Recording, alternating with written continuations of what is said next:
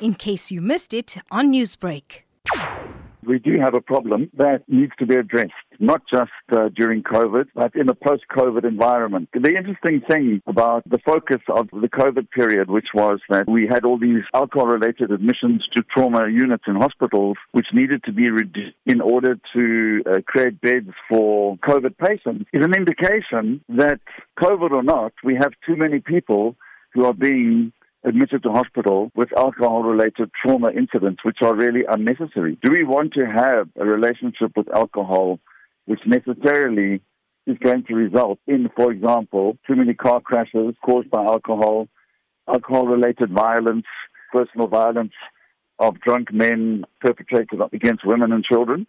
So that's the question I think we need to ask ourselves, and to say, well, is there a way that we can actually change that relationship with alcohol so that we can use alcohol, but in a safe way, in a way that doesn't actually lead to those negative effects. Now, with that said, in terms of a policy to curb binge drinking, which you did say South Africa has a problem with, is there even a remote possibility that there is something that could be done about that? Because evidently education around the subject is not working. Well, it isn't. And the reason why education is not working is because education is not actually the solution on its own. There's no doubt that it's important to inform people. There's no doubt that it's important to encourage people to have a different relationship with alcohol.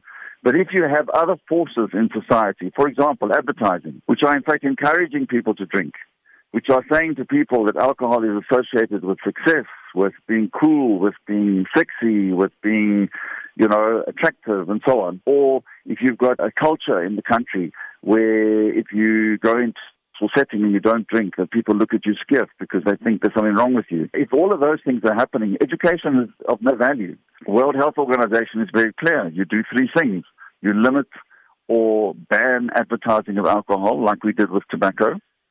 You reduce the availability of alcohol. You can do that in a number of ways. You can limit the number of alcohol outlets in the country. You can reduce the operating hours. You can increase the drinking age. There's a number of ways you can do that, which will actually lead to a situation where people have less access to alcohol, therefore they're less likely to drink excessively.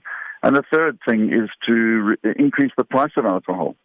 We have some of the cheapest alcohol in the world, and the cheaper it is, the more you can drink. It's a combination of factors that is going to lead to the kind of change that we need. But it is possible, because if you look at a study that was done in Russia in 2018, I think, they've shown that there's a reduction in alcohol consumption in Russia by 43%. So if they can do it in Russia, we can do it here. Newsbreak, Lotus FM, powered by SABC News.